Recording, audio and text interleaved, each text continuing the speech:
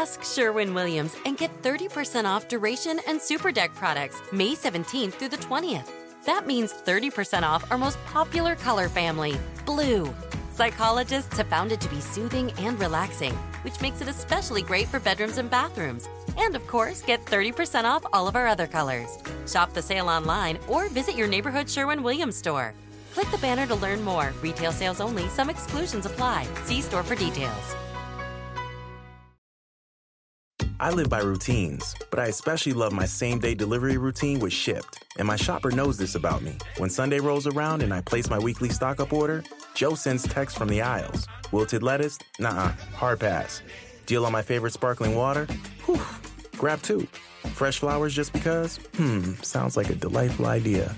If you love routines that work for you, get Shipt same-day delivery. Shipt, delight in every delivery. Learn more at shipt.com/hi. Hello, everyone. Welcome back to another episode of your favorite underwater basket weaving podcast, The Schoch Factor, where I am joined by Jordan Shusterman, and I'm Stephen Schoch. And it's been a while since I introed, so here we are. Jordan, how are you doing today? Steve, it is so good to see you. It is Tuesday morning. We have our super regionals set. We just watched a boatload of baseball. Jake Mintz is still in France, which means it'll just be me and Steve here once again. I think Jake will be back next week, so you don't have to deal with just us for that much longer. On this episode of The Schoch Factor, we are going to review all the regional action, all of it. We're going to go pitch by pitch from every single game and make sure you did not miss a single thing. And then we will preview. No, that's not what's going to happen. That would be miserable for everybody involved. But we are going to give you our favorite moments from the weekend, run through all 16 regionals, and then give you a little bit of a preview because the supers are set. We finally got our host sites. We know it will be Hattiesburg and not Knoxville. And so we're going to rank the 8 supers for the ones we are most excited for. I'll be honest, I'm excited for all of them, obviously, but some a little bit more than others. And I'm excited to see how you rank those too. But Steve, before we start bouncing around the entire bracket, there's only one place we can begin. And that is Charlottesville, Virginia, where you decided to drive on down once again for like the 5th time this season. It's not a short drive for you to go down from your home in Delaware. But obviously, if I were you, I would do the same thing. And you got to watch the Who's win a regional and head to supers for the first time since Stephen Schoch was there. Steve, Take it away. What were your takeaways from this weekend, other than that Virginia's pretty good at baseball? Well, my main hope is that Mrs. Shusterman, who created Jordan, is a psychic, and that wasn't just a slip up. He accidentally just leaked what's going to happen, and that they will win supers. So that's what I'm hoping for. We'll see. It's it's suspicious that they don't let you do picks, but if that's if it's like, oh, well, he's psychic. I have the script. I have the script. Yeah, exactly. But no, it was awesome, man. Just the environment, to see the Dish Room Park packed like that was something I hadn't seen before. Because, when we did our thing, we played our last game in like April against Wake Forest. We played a series, and that was our last home game. And that was kind of before everyone knew we were good. So I never really got to see it packed. So it was awesome to see just the support. I mean, ECU's fans showed up very well. They traveled really well. I was impressed with that. But the UVA faithful really showed out, and honestly, more than I could have ever even expected. It was packed. So cool. The other thing about 2021 is obviously there were still COVID restrictions to some degree, right? I mean, we had a lot of empty ballparks. I know by the time you got to Omaha, it was a little different. But yeah, I mean, just seeing these environments across the country, but I'm sure for you, certainly a special place. And they showed up, and I know they, of course, a couple close games there. Obviously, they took care of business early. We were a little bit disappointed we didn't get to see Connolly early against his old friends, but they didn't need him. They didn't even need him. They were eliminated before they could even see him pitch. But, credit to Army. They battled Oklahoma, they it was a little bit of an uneven showing, but I think they showed reasonably well. And then ECU, I mean, when you were watching ECU and UVA, I mean, this is what we've been talking about, was how did that feel? Because I know you wanted to see success with the Pirates, but it just didn't really make sense this year. It was tough because I knew I was going to see one team I like season come to an end, but I also focused more on the fact that I was going to see one team I like season continue. Mm-hmm. So it was really cool to see the Who's take care of business with the Pirates. I mean, it was a fun series the whole time. Like they really brought some energy, and it wasn't just one-sided matchups. I mean, the first time they faced off, it was 2-1. Nick Parker pitched his absolute brains out, and then Jacob Berry came in and really he showed me that he has matured. He's really become just a great college bullpen guy, just absolute nails out of the pen for the Who's. But seeing guys like that develop, it means a little bit more. I'm happy for all guys develop, but for me, this one I have a personal connection to. I remember meeting Jake Berry his freshman year. I was 24 at the time, so it was definitely a bit of an age gap there. But I remember I saw him. He was young. He was new to the game. He wasn't really sure what college baseball was all about, and it was fun to see him go out there in the wild, spread his wings on his own, and fly from the nest. Because not saying his freshman year, he was just a little kid who needed to be coddled, because he wasn't. He was still a great pitcher, but there's maturity, and like there's this sense of, you see a freshman out there in a big situation, you can tell that they're nervous. When he was in this big situation, there was nothing except like, I'm going to win this game, which, like, to me, that's what maturing as a college pitcher is like. It's moving from, okay, man, this could go poorly, to having the mindset of, I've done my preparation, I've put all the work in. Now it's time to just go out and have fun and shove and do what I'm supposed to do. Proud Papa Donkey. You gotta be feeling so good. And then, of course, yesterday you get to watch Andrew Abbott just dominate in his big league debut, which is a little bit different, but also similar in some respect. So we'll save the MLB talk for another podcast, but that was also very cool. The one other thing I had to ask you about from this regional before we move on to the other ones is the Ethan O'Donnell home run. I just want to know, where were you? How did you experience it? Like, how I wanted to get a sense for how nuts were you going? Like, were you trying to be half professional? Not that you needed to. I'm just saying, like, what was your reaction? What was your viewpoint for that home run? And just tell me about that moment. So my reaction, unprofessional, of course, but I was sitting right behind home plate. So I don't know how, but the people I get my tickets through with UVA, it's just, of course, a few baseball operations people. And Justin Armistead, I love you if you're listening. Thank you for the tickets. You're the best. But he hooked us up. He put us right behind home plate, probably 4 rows back from the fence. So we had a great view of it, saw it right off the bat. And like right off the bat, I was like, oh God, that is gone. But I do this thing as a fan where I like, my biggest fear is doing the on a fly ball, because then it's like, okay, you just essentially got to your breaking point for a pop-up. So that's kind of embarrassing. So I try not to do that. And for a long time, a lot of the time when I was seeing home runs, they were flying over my head, so I could get a very good idea of when they were going to, if they were going to go out or if they were staying in. So from a fan perspective, it's a little different, but oh my gosh, I went nuts. He clobbered that ball. Ethan O'Donnell is one of those guys who, like, he's such a good teammate to everybody else. Of course, he's a transfer, new to the program, and he did such a good job of instantly fitting in with the guys and fitting in with the team in general. So to see him come through with his bat in that moment was just so awesome. And then, of course, you get Anthony Stefan hitting a little weird inside the Parker, not inside the Parker, could have been an inside the Parker. I still haven't Googled it. But, 2 runners on, he belts a ball.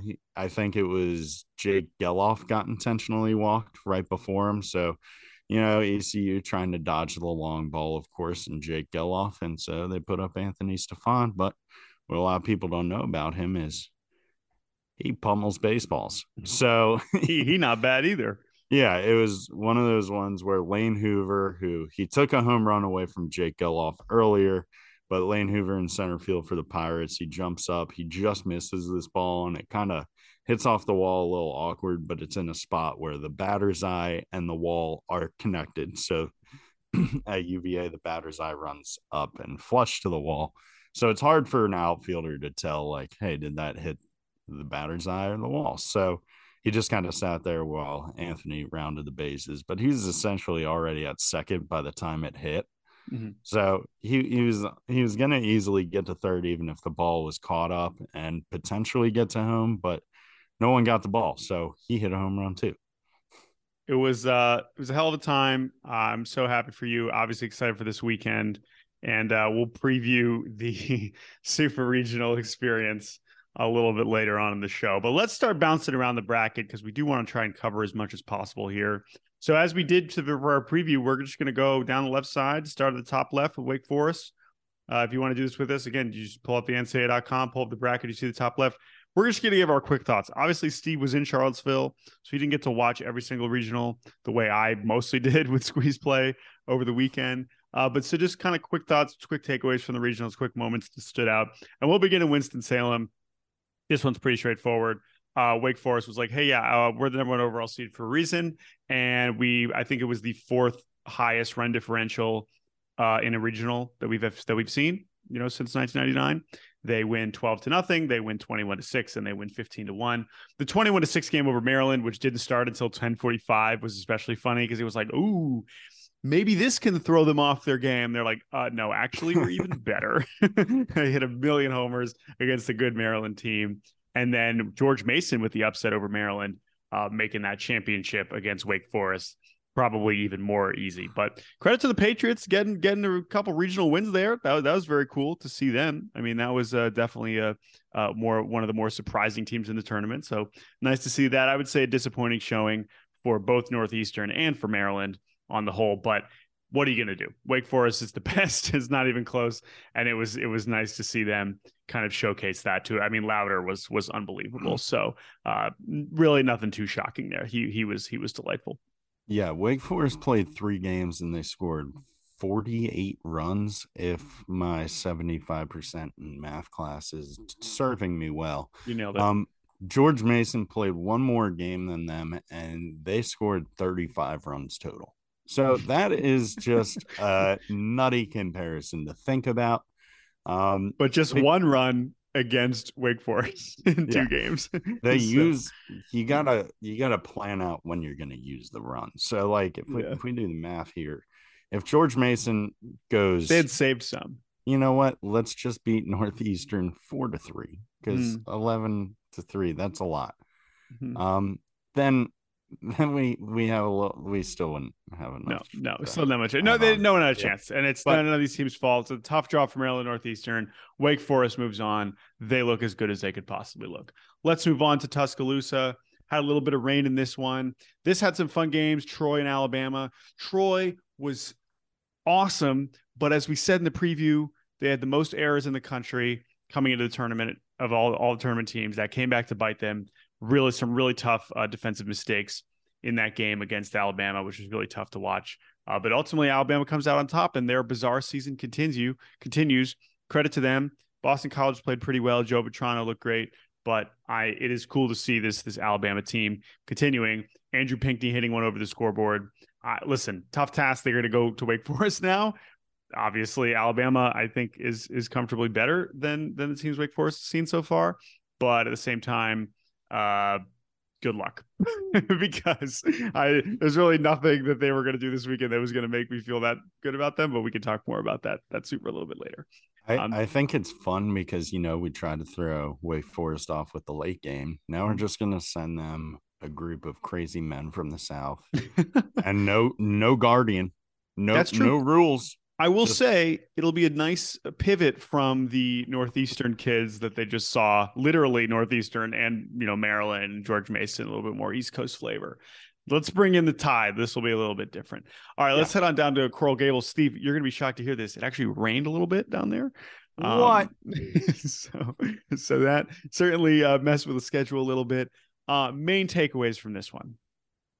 The main takeaway is of course, they aren't going to add times on the NCAA website next to these games because it's going to be anarchy. And I feel like it would be a bad look to see what time these games were played. But the main takeaway is it was a lot more crowded than I thought, talent wise. In Coral Gables, I was excited watching Yo-Yo Morales hit bombs. Oh my God. I was hoping he could do it a little bit longer this year, but I'm excited to watch Dylan Campbell and his friends hit home runs. But listen, man, Yo-Yo did his job. 7 homers in his last 7 games. And he had a couple 2-homer games in there. Like, that is a hell of a way to finish your collegiate career. He did his part. The Miami pitching just wasn't quite up to the task, which is kind of what we were concerned about.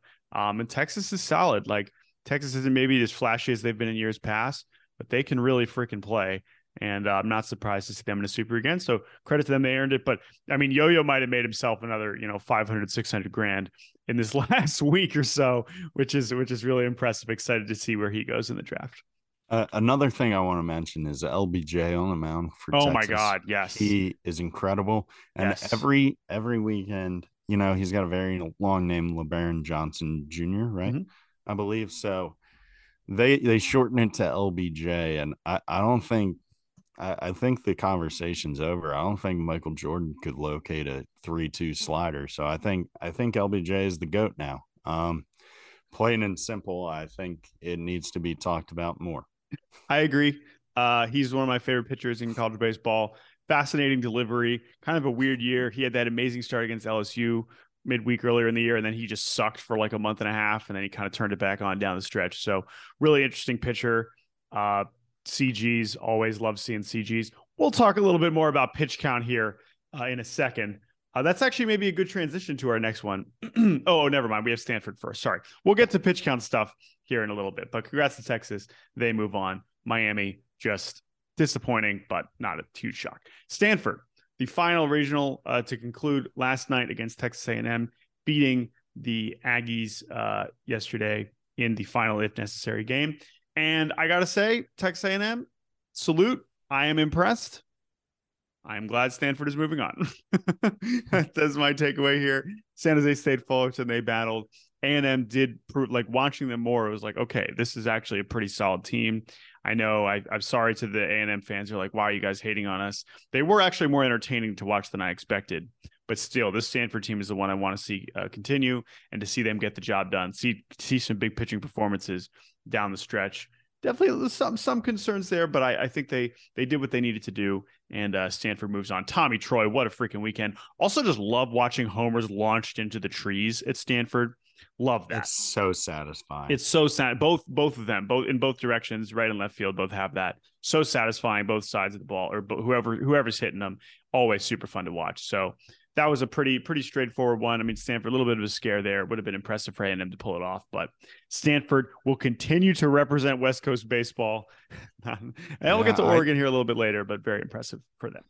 Yeah, Stanford, it's just one of those teams where you can watch the games leading up to Omaha or you can't, but they're probably just going to show up there regardless, win, lose, or draw. They'll probably be in Omaha just because I think that's what the players like. They won't know where to go otherwise. Like, know how when you go to high school every day and then you graduate and then one day you're waking up and you're driving somewhere and like you drive halfway to the school and you're like, wait a minute, I don't go there anymore. It's kind of, it might be one of those situations if they were to lose this super. So we'll see. Great call. Great call. They all would have just flown to Omaha like out of instinct. Like, why am I here? we go now. We go. Yes. That's very funny. All right, let's move down to Baton Rouge. A lot of rain, thunder, lightning in this one. Paul Skeens sets the tone against Tulane. CG, everyone's losing their mind. Why are we throwing Paul Skeens against Tulane in the first place? Why is Paul Skeens still in a 5-run game throwing 120 pitches? Here is my basic take on this. Was it unnecessary for Paul Skeens to be pitching in the 9th inning of a 5-run game against a team that lost 40 games? Yes.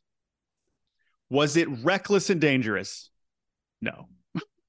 Because Paul Skeens, who is an absolute behemoth, and I know he is I know the draft prospect, throwing 128 pitches on 8 days rest is just not.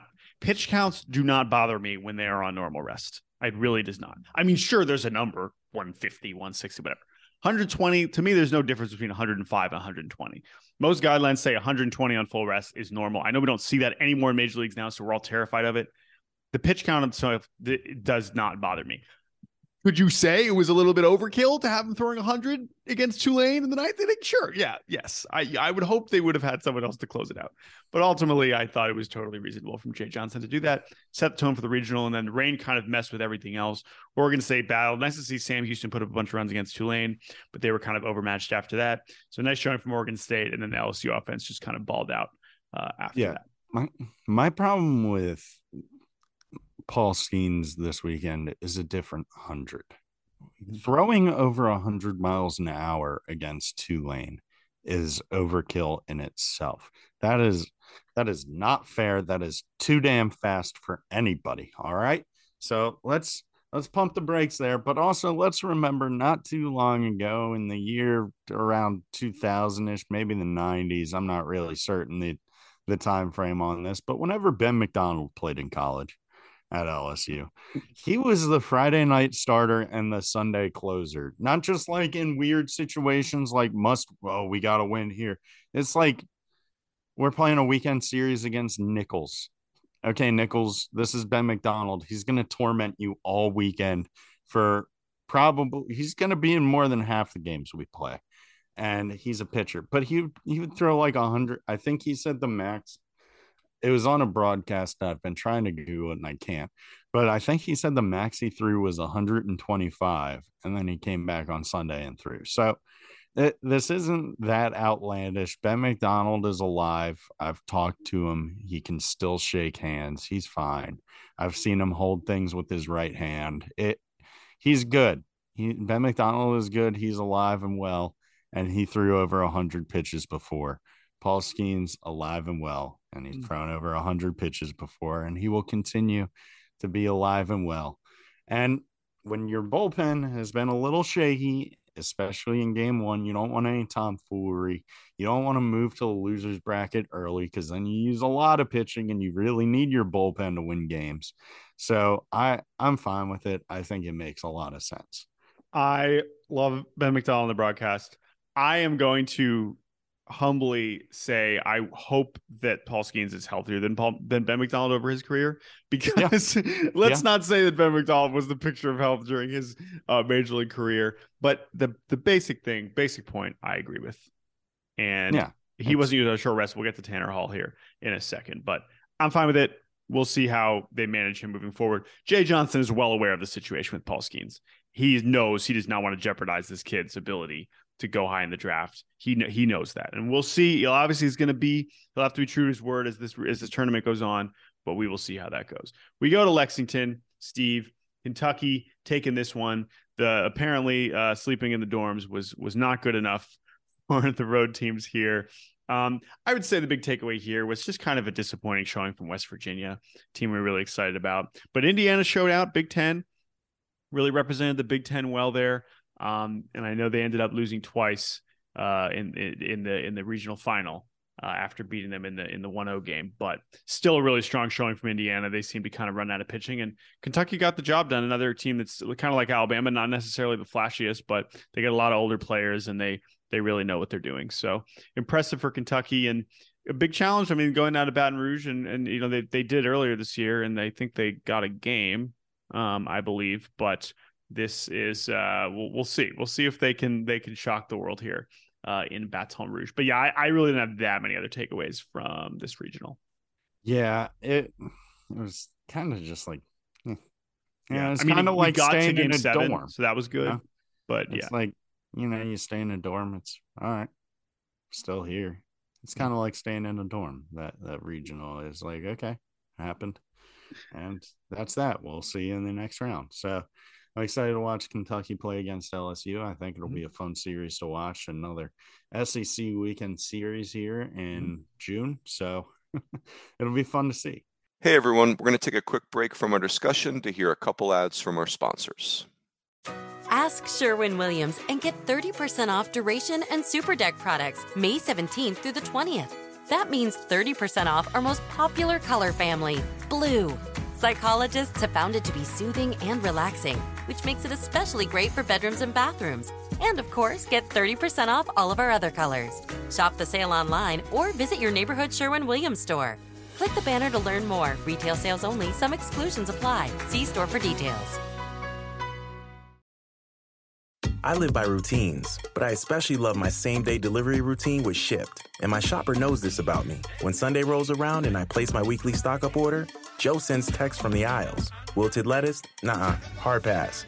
Deal on my favorite sparkling water? Whew. Grab two. Fresh flowers just because? Sounds like a delightful idea. If you love routines that work for you, get Shipt same-day delivery. Shipt. Delight in every delivery. Learn more at shipt.com/hi. Pretty classic. All right, we move down to Auburn. Speaking of the SEC, this SEC team did not make it out of their regional. Also had some weather issues down there, but this is an obvious one. Two main stories in this regional. Auburn going 0-2. Sorry, 3. 1, Auburn going 0-2. 2, the freaking Quake show. Oh, they came so freaking close to getting to a super for, I guess it would be the first Ivy League team to ever reach a super regional. Unbelievable showing. Such a fun team to watch. And credit to Southern Miss, who just were not going to be denied. And after losing that first game to Stanford, Southern Miss just decided, hey, we are going to win 4 games here. And we are not letting this season go to die this easily. And they just came storming through the losers bracket. Really impressive. And now they get to host a super regional and they earned it. But hats off to the Quake show. So much fun. I think you wearing the jersey during the bracket reveal certainly helped and certainly was earned to get that kind of respect from such an important national personality like at Big Donkey 47. And I think you will continue to wear that Penn jersey proudly because they balled out, man. They were fantastic. Yeah, I'll wear it proudly, mainly just because I wear it to all my job interviews. But they played so well and they got really, really close to doing something amazing, which no one expected them to do. Everybody probably expected them to go to Auburn, get kicked around and get sent home. But they were in the winner's bracket on Sunday, which is incredible for any team, any smaller school going in the SEC, and you're still playing on that team's field when they're done. You kidding me? Good for you, Quake show. I was excited for the Oma Oats.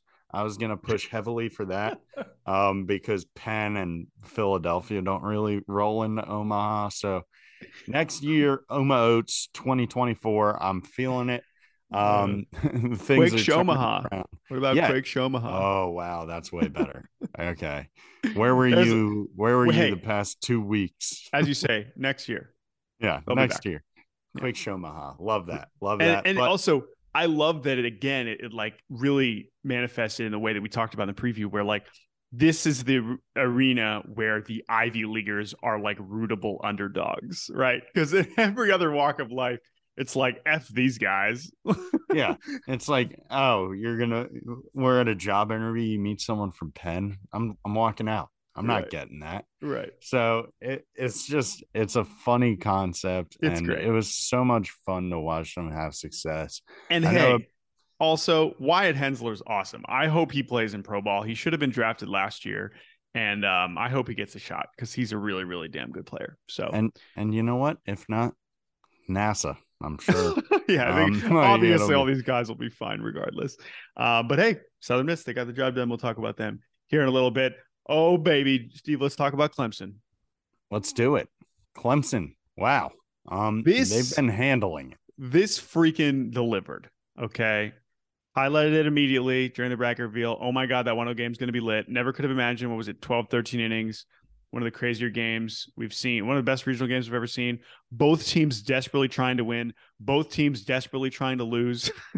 It was really something. But Steve, I have to bring up something that I texted Rooney about it. You've played at Clemson, correct? Correct. Yes. Steve, they don't have a warning track. No, they don't. They have a little hill. What's the deal? It looks so goofy. I don't know how I've never noticed this before. it just looks so funny. And I So couldn't if take you've my eye never off noticed it before, if you want it to look even worse, focus on just the foul lines for a game. Oh, Because no, I they did, particularly the right field foul line. It we looks so. we I went and just want to practiced there. understand it better. I would like someone. There have to be people listening to this who understand Clemson. Like, I get this is how it's always been. Like, I don't understand. I don't know the history of it, but as someone who has fielded fly balls there during batting practice, I can lay it out a little bit for you. So we got to Clemson to practice before our series against them in the year of 2021. And we get off the bus, and immediately, first thing I notice that I can't get away from is the fact that the foul lines towards the end by the fence look completely curved. And like it's like an optical illusion. You look at them from every angle except from home plate. They're curved, but from home plate, they're perfectly straight. And the reason for this is because they have a little warning hill. So there's no warning track, but it's just a gentle incline. Probably it's probably a triangle where the base of it, like if it's a right angle by the wall and the short end is the wall, that's probably like 3 feet higher or 2 feet higher than the origin point, about 4 feet away from the wall. So you can feel when you're getting close to the wall. But the reason I think it's so interesting is because it leads to a lot of funky robbed home runs where like it's like the guys get a power boost because it's like, oh, that ball is so far over his head. There is no up. Wait till he runs uphill. Wait till he runs uphill a little bit. Add 2 feet. I can't remember who their center fielder was when I played there, but I remember he robbed 2 off of us like fairly easily. Yeah. And I remember thinking like, oh, this is the best baseball player in the world. And then I was like, oh, wait, the hill definitely has to help. Still hard, still very hard, but a little easier than a regular rob. I don't know how I've never noticed it before. It's so strange, but whatever. You just gotta feel it. Yeah, it is very weird. Okay, and then the other obvious. So the game. I mean, we could do a whole podcast on the 1-0 game, but we'll spare you. But obviously, the big takeaway for there and the big talking point was the ejection and suspension of freshman Cam Cannarella. I mean, to me, like this is where we're going to stand on this. This is ridiculous, and it's embarrassing. And to me, and I think they've said this on their podcast before, like I just wish there was some sort of review or appeal process because there has to be some level of kind of safety net for an umpire making this ridiculous decision where other people can look at the scenario and be like, either say, obviously you can't undo an ejection, but from a suspension situation, a suspension to me should not be automatic. At least there has to be some sort of safety net because that's the part that is so disappointing and so unfair to these kids. And that's what sucks. And that's where the umpiring is just completely out of control and where that's more of an NCAA policy, right? Like the umpire is not, I don't think the umpires want to suspend the players, right? That's an NCAA decision. But the problem is that the umpires are obviously in a lot of cases not handling these situations well, as hard as their job is. And the repercussions are completely ridiculous. And that's the issue here. That I'm sure no matter what happened, the umpire was not thinking, I don't think you should play tomorrow. He just reacted for whatever reason and said, shouldn't be in this ball game anymore. And those two things should not go together when the stakes are this high for any player, not just one of the best players on the team. It's just not, it's true for the players on the bench too. It should not be part of this. And that is what's so disappointing. Is it the reason Clemson lost the regional? I don't think so. But I know you're going to feel that way and I understand it. But it sucks. And that's really kind of where I'm at with that. Yeah, it's one of those things where it's a stupid rule. I'm not mad at the umpires who have to enforce it. I don't get mad at my fork when it brings me bad food. I get mad at the food for being bad. So that's kind of just the way it goes. But it's one of those things where I think hopefully there's been enough people saying, hey, this is stupid, that the NCAA will look at it and say, hey, this is stupid. How can we make it better? And they'll spend the summer working on that, hopefully. I, of course, have my ideas to where if they do want to truly have a great summer and go off, then let Steve handle it, because Mm. the solution is right here in front of us, where we just mic up one umpire, like the review process where they do call in the field stands or doesn't in some places. We just say what was said. And you can clean it up. You can give the gist of it. Just, the center fielder has been ejected for telling the shortstop of the other team that he's going to do asinine things to his family dog and goldfish. And then everyone's like, the crowd's like, all right, yeah, all right. That's probably an ejection. The funnier version is like you present it and then the fans vote. Yeah, American Idol on the screen. Steve. But the problem, I mean, it's a great idea, and by that I mean it's a terrible idea, but it's very funny.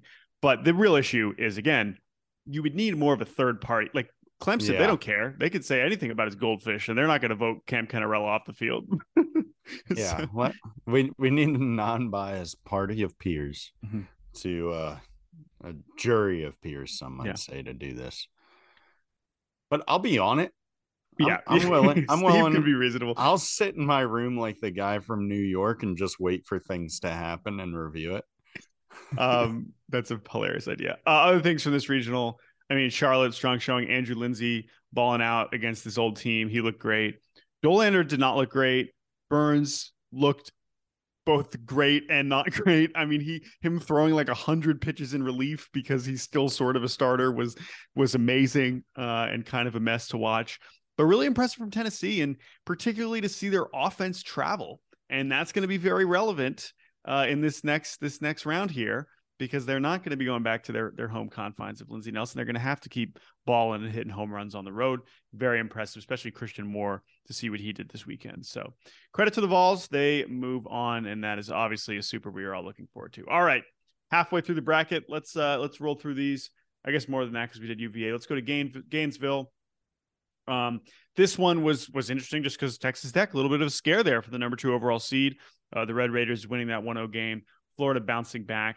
Their pitching showing up, particularly their bullpen, really impressive. Jack Caglione retaking the national home run lead with 31, and Cam Fisher is now eliminated, so he will continue to stack those dingers all postseason long. But yeah, again, UConn maybe a little disappointing, but not really. Texas Tech, Gavin Cash, just the huge homers against Florida was really impressive. But then Florida kind of course corrected and did what we expected from them. And as I think you're happy. And my favorite, again, just quickly, the victory laundry tweets were outstanding from those student managers. Love to see that. Yeah, their student managers are great people. They're the reason that there's a Florida hat right behind me, because they gave that to me. They're very nice people. You mentioned Cam Fisher hitting a lot of home runs for Charlotte and getting passed by Jack Caglione. And, they had a bit of a rocky first go at it moving into the losers bracket. You know what Florida could have used? Could have used Cam Fisher. You know what Florida had last season? Cam Fisher. That's nuts to think about. Really? Yeah, I'm pretty certain he transferred from Florida. I was like, because he got the home run lead, no, I misspoke. I'm talking about someone from FGCU. Yeah, you're thinking about someone else. I was like, sorry, you can't edit this. It happens. Oh no. I was like, hold on. I feel like I would have known by now if Cam Fisher came from. No. I got them mixed up because they both hit a ton of jacks, and there was like 1 week where they were all tied. They all blended together. You're thinking of Chris Armstrong. Yes. Different regular name. Yeah, different, which is a problem. That's baseball. Yeah. That's a problem. So yes, I could be smarter. For Jacksonville, they were not in the tournament, so. Yeah, it's okay. He ended up with a lot, and Florida could have used more. Always, you could always use more jacks, but he did. It's okay. It's okay. It happens, Steve. Either way, I'm excited to watch Florida. They are fun to watch. Jack Caglione, 31 bombs. Wow, 1 away from the BB Core record, I believe. And that's going to be that will be a big storyline this upcoming weekend, I'm sure. And they will be taking on South Carolina Gamecocks, who come out of their own regional. And I got to say, this was so impressive, because South Carolina down the stretch, injured, ugly, bad. It was like, oh my God, are we really going to reward this team? It was so good early, and we're really going to give them a host. And they were like, give us a host, and we be rolling. And that's what they did. 19-1, 6-3, 16-7. They were hitting a ton of homers. They looked like the South Carolina of early April. And yeah, I mean, this one was pretty straightforward. Campbell, a little disappointing showing. NC State showing some fight. Campbell battles back, but South Carolina was in control the whole time. And this looked like what I would have expected a South Carolina regional to look like 2 months ago. Yeah. So for any regional, if you're in the winners bracket and the feeling of playing you is shut up, get back to the losers bracket, that is a good feeling. Like looking at the scores of this, it's like Central Connecticut's like, hey, we'll play the Gamecocks. Get out of here. Slap them. Okay. NC State's like, hey, look, we played. We did just okay. beat Campbell. Yeah. We're kind of feeling ourselves. South Carolina, get back down there. Campbell's like, hey, sir, it's me. We beat NC State pretty good. Can we try playing you? Yeah, you can try. 16-7, see ya. But they just dominate, and that's how you got to be if you want to win these. You got to dominate the winners bracket, because anyone who can claw out of the losers bracket, and if you give them any even little glimmer of hope, they're going to take it and try to shove it right back at you. So you got to, it's ruthless. You got to be at each other's throats. And this one just feels like one of the ones kind of like Wake Forest, where it was like, okay, we'll try. We'll try to talk to him, but I don't think it's going to go well. And that's how it was. So it was really fun to see, especially with South Carolina being banged up. I know people have been concerned with how their season has been going, because South Carolina fans are always concerned with that, which I appreciate how much they care. But I promise you that this team is heading in the right direction, and it'll be fun to watch them moving forward. Amen, brother. Let's head to Conway. I know you're excited about this one, rooting for Coastal, hoping that Coastal could make a little run as a host mid-major. But hey, and it came down to that last day, and it was close, and Coastal did battle well there after losing to Rider. Sorry, first of all, shouts out to the Bronx. Holy shit, that was probably my favorite. I think that was my favorite 4-seed upset by far, even more than Penn, Oral Roberts. Like, those teams, of course, those teams were really good. Like, there was some frisky forward then. Rider, it was like, who knows? Okay, the Bronx, whatever. We're from New Jersey. They go. They beat Coastal. That was incredible. That was an incredible game. And then, Coastal gets their revenge. And then Duke comes out of it. Duke had just been playing. So they have been playing so well consistently over the last month and a half. Their D3 transfers showing out big time in that final game. MJ Metz, who is Tim Elkoing right now, hitting homers on a torn ACL. Very impressive. Love to see that.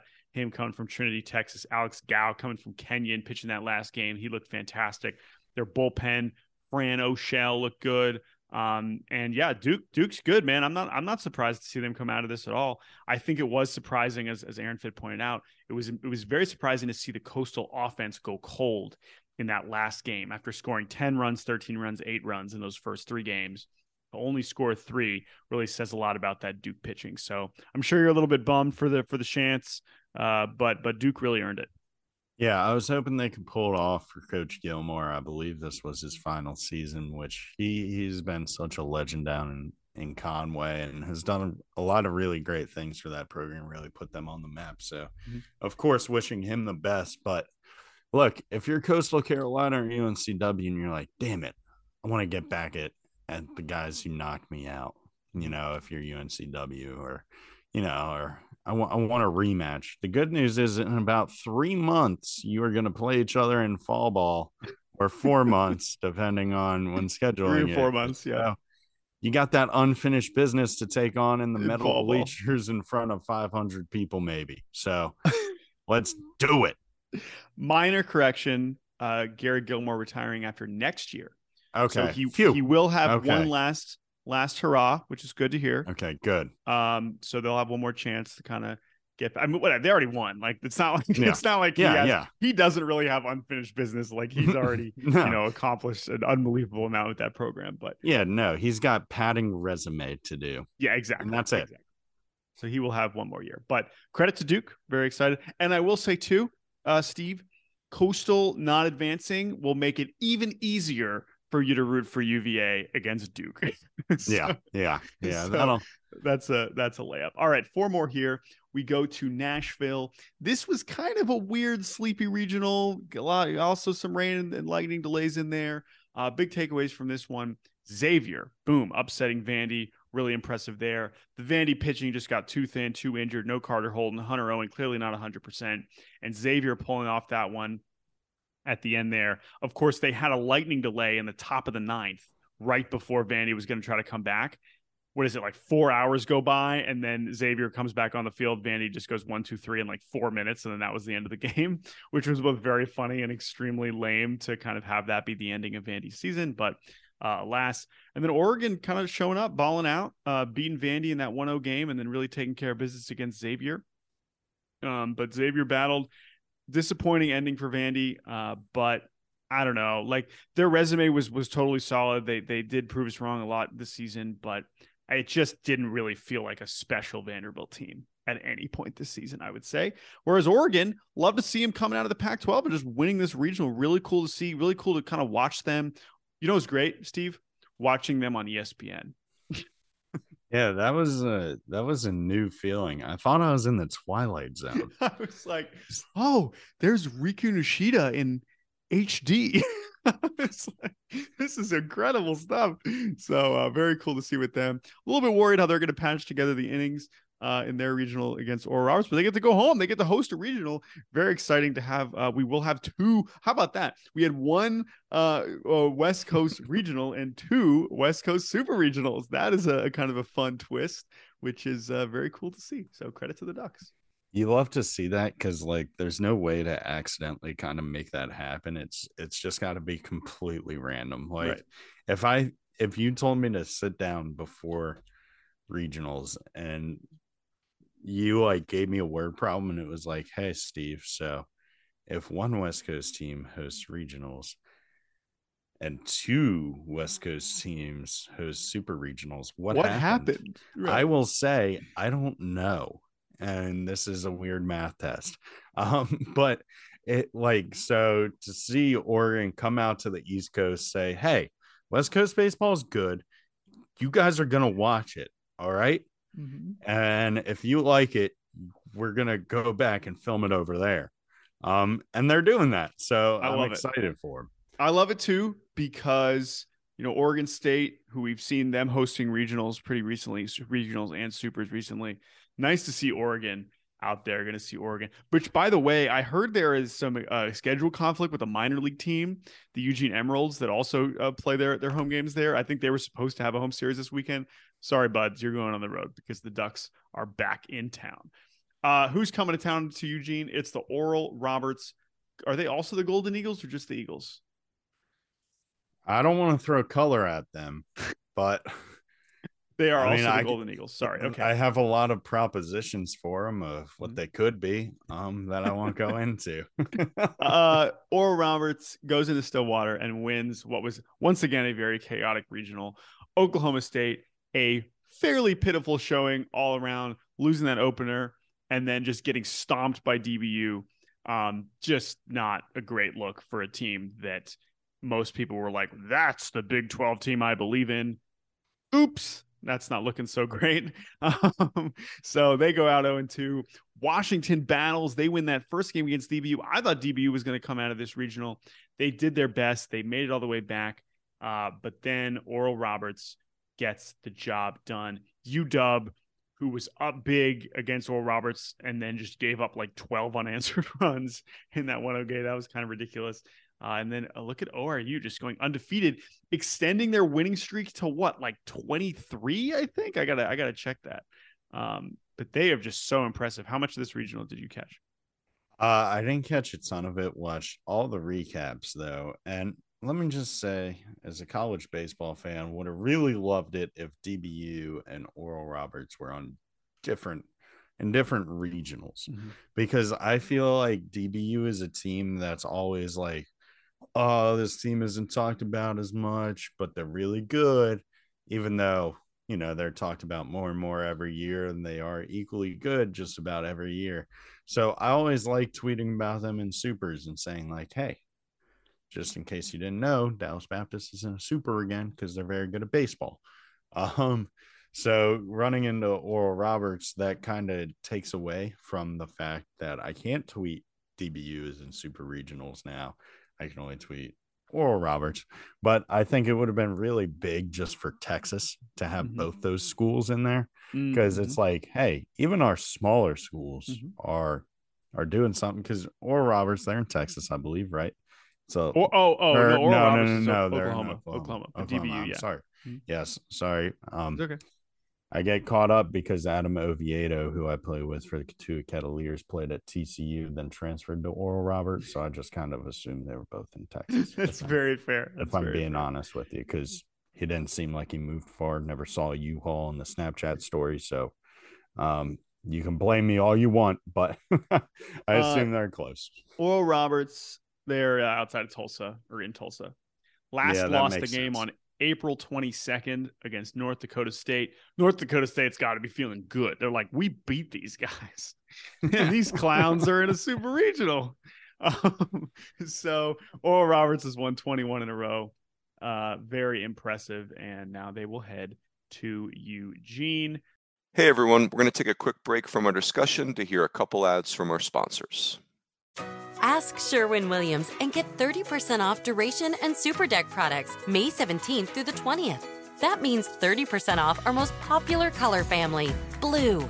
Psychologists have found it to be soothing and relaxing, which makes it especially great for bedrooms and bathrooms. And of course, get 30% off all of our other colors.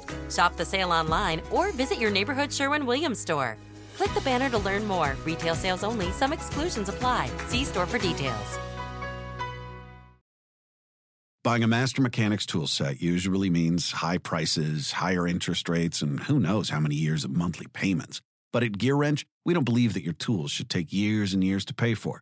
So check out Mega Mod Master Sets, the Master Mechanics tool sets that deliver pro-quality tools, organized storage solutions, an easy-to-use lifetime warranty, and much, much more. All for thousands less than you'd expect. So don't wait. Explore the sets and check availability now. Only at GearWrench.com. Let's move down to the last two regionals in Terre Haute, where Indiana State took care of business at home. Very impressive to see them just do again. Oh, should Indiana State host? Yes, we should host. We'll beat Wright State in a close game. We'll beat Iowa in a close game. I mean, all these games were close. Like they had to earn these. Iowa battled them tough. Our man Blake Guerin hitting a homer. Love to see that when they took down North Carolina. But then Indiana State coming out of this regional, very impressive, going to a super regional. And they like, this was not an easy bracket here with Wright State, with UNC and Iowa. And they had to, like, that's why they got sent those teams. I was like, all right, go prove it. And they did it. They're very fun to watch.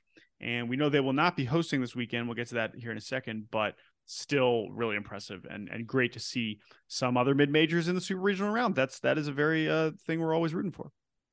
Yeah. And a lot of people were saying, oh, this is a weak regional. Oh, it's the weakest regional because there's no SEC teams. Well, I'm going to let you in on a little secret here that I found out as being a college baseball insider. And that is that there's talent in other places too. Iowa and North Carolina both have an insane amount of talent on their rosters, whether it's, Mac Horvath blasted bombs, Blake Guerin blasted bombs, and he's a bench guy. He didn't even play that much this year. And Brody Brecht throwing 100 miles an hour. To everyone who said, oh, Indiana State's got a cakewalk, look at when your team faced a guy throwing 102 with the best slider in all of college baseball. And let me know how they did against him. Because if that's easy, and that's easy for your team, I would love to see your team face average, because you must put up 500 runs a game then. If this is so weak and so easy. He had to throw at least one of these games against somebody. That can't be easily done. And then you get the rest of these guys, all these talented college ball players there, and it's just it was a fun regional to watch. Love the tombstones out in left field. It's just like that is the wacky and weird that college baseball is all about. I know I used to say it a lot. I say it a lot less now, so it means more when I say it. But that, like the wacky, the weird stadiums, that's why college baseball is great. You get all sorts of different things. You know, some places you get, oh, this is a major league ballpark. We're in the South. Some places you get, oh, this is the Midwest. It's haunted. Who cares? Who cares? F it, we ball. I don't care if there's, you know, people who served in the first ever army in the 1800s or whatever it may have been that people are buried out there. We're still going to ball out on the field and give them a show, which if I get buried one day, when I get buried, make it in Terre Haute, because hopefully I learned how to say that before. Well, I'll be dead already. So yeah, not your problem. Yeah, not my problem. Just put me there. Yes, go Sycamores. Let's move to our final regional. Fayetteville. This was a weird one, Steve. This was a pretty weird one. You know, rain interrupting those first couple days. And then here come the Frogs. Oh, my God. Look at the Frogs just whooping Arizona. That's another one that does not look great for the committee, is Arizona coming in and going a quick 0-2, getting stomped by TCU and then Santa Clara. So that's no bueno.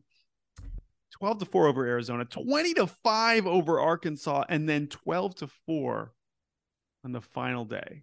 Just quick work for the Frogs. Trey Richardson with 2 grand slams in the first 2 innings in the 1-0 game. Absolutely absurd. He had 3 homers on the day, more than the 2 he had the entire season. Trey Richardson, a player who I was very fascinated by last year as a very young for the class, draft eligible shortstop at Baylor. He transfers to TCU, and you know he's had a solid year, nothing super amazing, and then he has this incredible moment in the regional round, taking down an Arkansas team that's the 3 seed, man. Like, this is no small thing to see this 3 seed going down. And but that's what we did. That's what happened. The 3 seed goes out at Baum Walker, where they are usually, you know, pretty invincible, and kind of a disappointing ending for an Arkansas team that we were impressed by the body of work. They just kept winning series, and it didn't matter the injuries, whatever. They even had a moment there at the end with Jace Borafin, and then it just, TCU was relentless. And the Frogs, Super Frogs, here they go. And I'm impressed with them. And honestly, like, that's a team that I really haven't given much respect, that I do find pretty fun to watch. I think it is a pretty interesting group with Braden Taylor, Cole Fontenelle, a really underrated player. We'll see how their pitching shakes out, but if they're going to score this many runs, it's really not going to matter that much. Yeah, Trey Richardson going off was just incredible. Like, I think he had 2 home runs all season, and then he had 4 in this super regional, and I think it was spread across just 2 games that he did that in. So that's crazy. I mean, Jordan, you're surprised. Was anyone surprised with TCU winning this one? Well, some people. You weren't surprised, because I mean, it was more about Arkansas. I mean, some people have made the comparison of Oklahoma last year with the run they kind of went on late with the Big 12, and I feel like TCU does kind of reflect that in some ways. I could see that, and I love where you're going, but this was no surprise to me for completely different reasons. Please tell me. We look at the forecast, lots of rain, right? Okay, Arizona, they're Wildcats, right? Arizona Wildcats, okay. Yeah. Santa Clara Broncos. Sure, they've been in storms before. Arkansas Razorbacks, okay. A frog do well in the rain. Bring it on. That. But the problem I run into with this, though, is it's a horned frog, which I think is it's more related to a lizard than like frogs. I would say it's more reptilian. I think. Just based on it, not amphibious. So that's why it's surprising. But having that close relation to regular frogs, I'm sure it helped them out dealing with these wet conditions. The slippery ball becomes sticky for them, which can really pay off. But no, I mean, all in all, it was just a great regional to watch. I mean, tons of talent was in Fayetteville, and really, I could have seen just about any of these schools pulling it off, because that's kind of how these schools are. Like it's a bunch of teams. I feel like that was 4 teams that get together and one of them always does really well. And sometimes a team will do well in weird ways. So it was interesting to see who would step up, but I'm excited that it's TCU. I'm really excited to watch them hopefully make a run to Omaha, because I remember peak college baseball fandom before everything happened. And I went to college, and, my fandom changed a lot because of personal experience. But I'm talking like 8th grade going into high school. I love TCU. Like there wasn't, if there is a college that's like, I don't think we should put money into our social media here, listen to this quick anecdote. And here's why you should. There was not a 8th grader in the nation in the year 2011 that did not want to play college baseball for TCU strictly because of the grind video on YouTube. The beep, beep, beep. Wake up. It's 6 a.m. and your hand can't even make it to the alarm clock before your mind keeps telling you you're too tired to wake up. Literally burned into my brain. I could keep going, but that is every kid who is interested in college baseball wanted to go to TCU because they wanted to work hard because of that video. So if you're wondering if you should invest, because I know there's millions of people who like that, or not millions, but however many people are listening, that triggered something in their brain for them. And I might tweet that video out later. You should. I barely know what you're talking about, so I'm excited. Really? To see. Yeah. Oh my goodness. Maybe I do, and it's more of get ready to go frogs. Memory. Get ready to go frogs. I'm excited. I haven't gone to the gym in probably a year now. I might go to the gym after tweeting this video. I might. Great. I look forward to seeing it. All right, Steve, we've already gone almost an hour, so let's wrap this up here with a little bit of Supers chat. The main things for Super Regionals going into it are, first of all, it's going to be in Hattiesburg, not in Knoxville. I know some people wondered where that was going to happen. The other thing that's important is that TCU will be hosting instead of the seeded Indiana State. That's because Indiana State has some scheduling conflicts in Terre Haute involving the Special Olympics, and Indiana State does not want to override that or have anything involved with intervening with that. It's totally respectable, understandable decision. So that makes sense. And TCU will host. I do believe Indiana State will still get to be the home team in 2 of those 3 games, but those games will take place in Fort Worth. Steve, it's impossible to do this, but let us rank the 8 Supers for how much we are excited to watch them. I don't know. We're just going to do this off the top of our head here. Okay. So this is kind of tough. And you know what? We'll move Virginia aside. So you're really ranking 7. Okay. So you only have to rank 7. Again, I'm excited for all of these, so this is no slight, but in terms of the ones you're most excited for, what is the top of the list? Let's just pick 3. Let's just pick the top 3 that we are most excited for. We don't have to rank all of them. Okay. I'll start off with I'm excited for Texas or Tennessee and Southern Miss. Sorry, I was that's number 1. I think it's team pretty comfortably number 1. Yeah, I think that'll be fun. I know there's a lot of drama of should it be in Hattiesburg or in Tennessee. Well, here's the thing. It's Scott Berry's final year. I know that one's true. I tweeted thank you to him, so it's got to be. Otherwise, I'm going to have to delete some tweets. It is definitely true.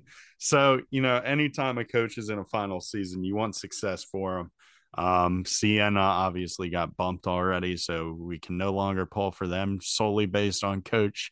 So I'll pull for Southern Miss and Tennessee to have a really fun regional. I think that's going to be very high energy between these 2 teams. Tweeting wise about them, I am nervous at how much hate from each side I'm going to get, even though, just a quick reminder, either team could win. Don't care. Either team could win, and I'm fine. I like them both. I like all the players. So just know that I'm rooting for everybody. But that's the first one I'm most excited for, aside from, of course, Charlottesville. Yeah. That's a good one. I think I agree with you. I think for me, it's that one. I think Oregon Oral Roberts is so much fun with the fact that neither team has been to Omaha. So Oregon was last in a Super 2012, Oral Roberts 2006, but Oral Roberts last in the World Series 1978, Oregon 1954. So that is one of those teams going to Omaha for sure, and that is ridiculously cool. So that'll be very fun to watch. And Oral Roberts is just a really fun team to watch. So that's one. And then of the other ones, I'm definitely torn between the SEC matchups of LSU, Kentucky, and Florida, South Carolina. With how well South Carolina played, I am fascinated. And with how shaky at times Florida looked, I'm super interested to see if South Carolina can kind of ride that wave into Gainesville. That'll be very impressive. And then I think LSU, Kentucky is also just a big one. Kentucky, oddly, the only team in the field that has never been to the College World Series. So yes, Duke hasn't been since 1961 and Wake since 1955. And I just mentioned Oregon, but Kentucky has never made it. So if they can pull this unbelievable upset, it will be amazing in and of itself, but also because they will be in Omaha for the very first time. So I think those are the top. And, Stanford Tech, I'm excited for all these, but Stanford, Texas, we both saw both of those teams in the World Series last year. So that's, I think, comfortably the bottom of the list just because they're so fresh, but I do like a lot of players on those teams. So if you had to pick one other one, what would you say? Florida and South Carolina. Give me that one. That one is going to be, we have a few SEC series just kind of going on in super regionals. Well, just two, but either way, that's fun. But these teams, they know each other. The fan bases know each other. They've already screamed at each other online on the internet one week this year, so they'll do it again. But no, it's going to be fun because it's two incredibly talented ball clubs going at it. One that has stayed relatively healthy. They kept their talent. The other that, they've gotten hurt and talent has stepped up from what I would say are unexpected places and players, because not that these players are untalented, but because it was unexpected that they're even playing because they were healthy guys in front of them. So to see them step up has been really cool this season. To see them still having their season going on while everyone's injured and we're talking about all these injuries is even more impressive. So I think that's going to be a really action-packed one. You get opening game. I'm not sure how they'll line it up, but Will Sanders and Brandon Sproat to open up super regional action would be really, I'm really curious fun about to Will watch. Sanders because he basically lost his rotation spot, but then he pitched in the regional out of the bullpen. I know they've gone Jack Mahoney. They've used some of the other guys. So curious how the pitching lines up. I agree with that. I mean, Waldrop looked amazing. Oh my God. I'm so in on him. But yeah, so that's a good one. I think that'll be obviously a blast. And, neither team has been in super regional since 2018, which is kind of surprising. The last, and then I just wanted to mention quickly, Indiana State, it's been the longest for them since being in a super regional, 1986. So Indiana State TCU is obviously also fun. So, and then by the way, Wake Forest, you're like, oh, what about us? Consider this as a sign of respect that I just assume you're going to roll. It's not actually going to be that competitive and entertaining. And then I guess finally, Steve, let's just end with this. Are you going to Charlottesville this weekend? Yes. Yep. I'll be there. Okay. Yeah, I'm going to be there. Will I be a little hammered depending on how the game goes? Yeah, probably. I like the idea of a little hammered. Yeah, just like it. So my definition for a little hammered, and this is how baseball games work for me, is if you're drunk in the first, and it is better to be drunk in the first, second, and third innings than at the end. And that's because you can't buy beer at the end. So it's impossible, but also it's just like, then you just coast the whole day, the whole game. You're just like at a good level. That is the best way to enjoy them, where you aren't like blackout drunk where you don't know what's going on, but you're on that borderline of buzzed. Like if I have one more, I'll be there. But if I don't drink for an hour and a half, I'll be back to neutral. So it's a fun way to enjoy it. And that's how I'll probably be enjoying this one. So, well, Steve, I look forward. The Duke UVA Super Regional will be the first one to begin at noon on Friday. That will be the first pitch. We got 4 of them starting on Friday, 4 of them, going Saturday, Sunday, Monday. And man, it's going to be an absolute blast. I hope you have a good time. Hopefully we will see the Who's in Omaha. Of course, we'll be heading to Omaha next week. Very excited about that. You probably will not hear another podcast from us this week. So we hope that this sufficed as a brief little super regional preview. Obviously, subscribe to D1Baseball.com. So much incredible stuff on the site right now. All kinds of coupon codes you can find on Kendall Rogers' Twitter. All kind, coaching stuff's going on. Wes Johnson's at Georgia. I don't know what that means for LSU this year. All kinds of crazy stuff that smarter people than us who know more about those things can cover. But we'll be back next week. Hopefully, Jake will join us. Steve, send us out on this episode of The Schoch Factor. Hey, everybody. Thank you for tuning in once again. It's been an honor to have you. It's been a lot of fun all season long. We're going to try to finish it out strong here. Moving forward, we're going to have a few more episodes talking about college baseball, talking about the playoffs. And then at the end, we're going to have an episode about one team because there's one team left. So make sure to subscribe to our podcast so you can know when those come out and when you can hear us talk about college baseball. Thank you very much as always. And I love you. Let's have a great week. The Schoch Factor podcast is part of the SiriusXM Sports Podcast Network. If you enjoyed this episode and want to hear more, please give a 5-star rating and leave a review. Subscribe today wherever you stream your podcasts. Ask Sherwin-Williams and get 30% off Duration and Super Deck products May 17th through the 20th. That means 30% off our most popular color family, blue. Psychologists have found it to be soothing and relaxing, which makes it especially great for bedrooms and bathrooms. And of course, get 30% off all of our other colors. Shop the sale online or visit your neighborhood Sherwin-Williams store. Click the banner to learn more. Retail sales only. Some exclusions apply. See store for details.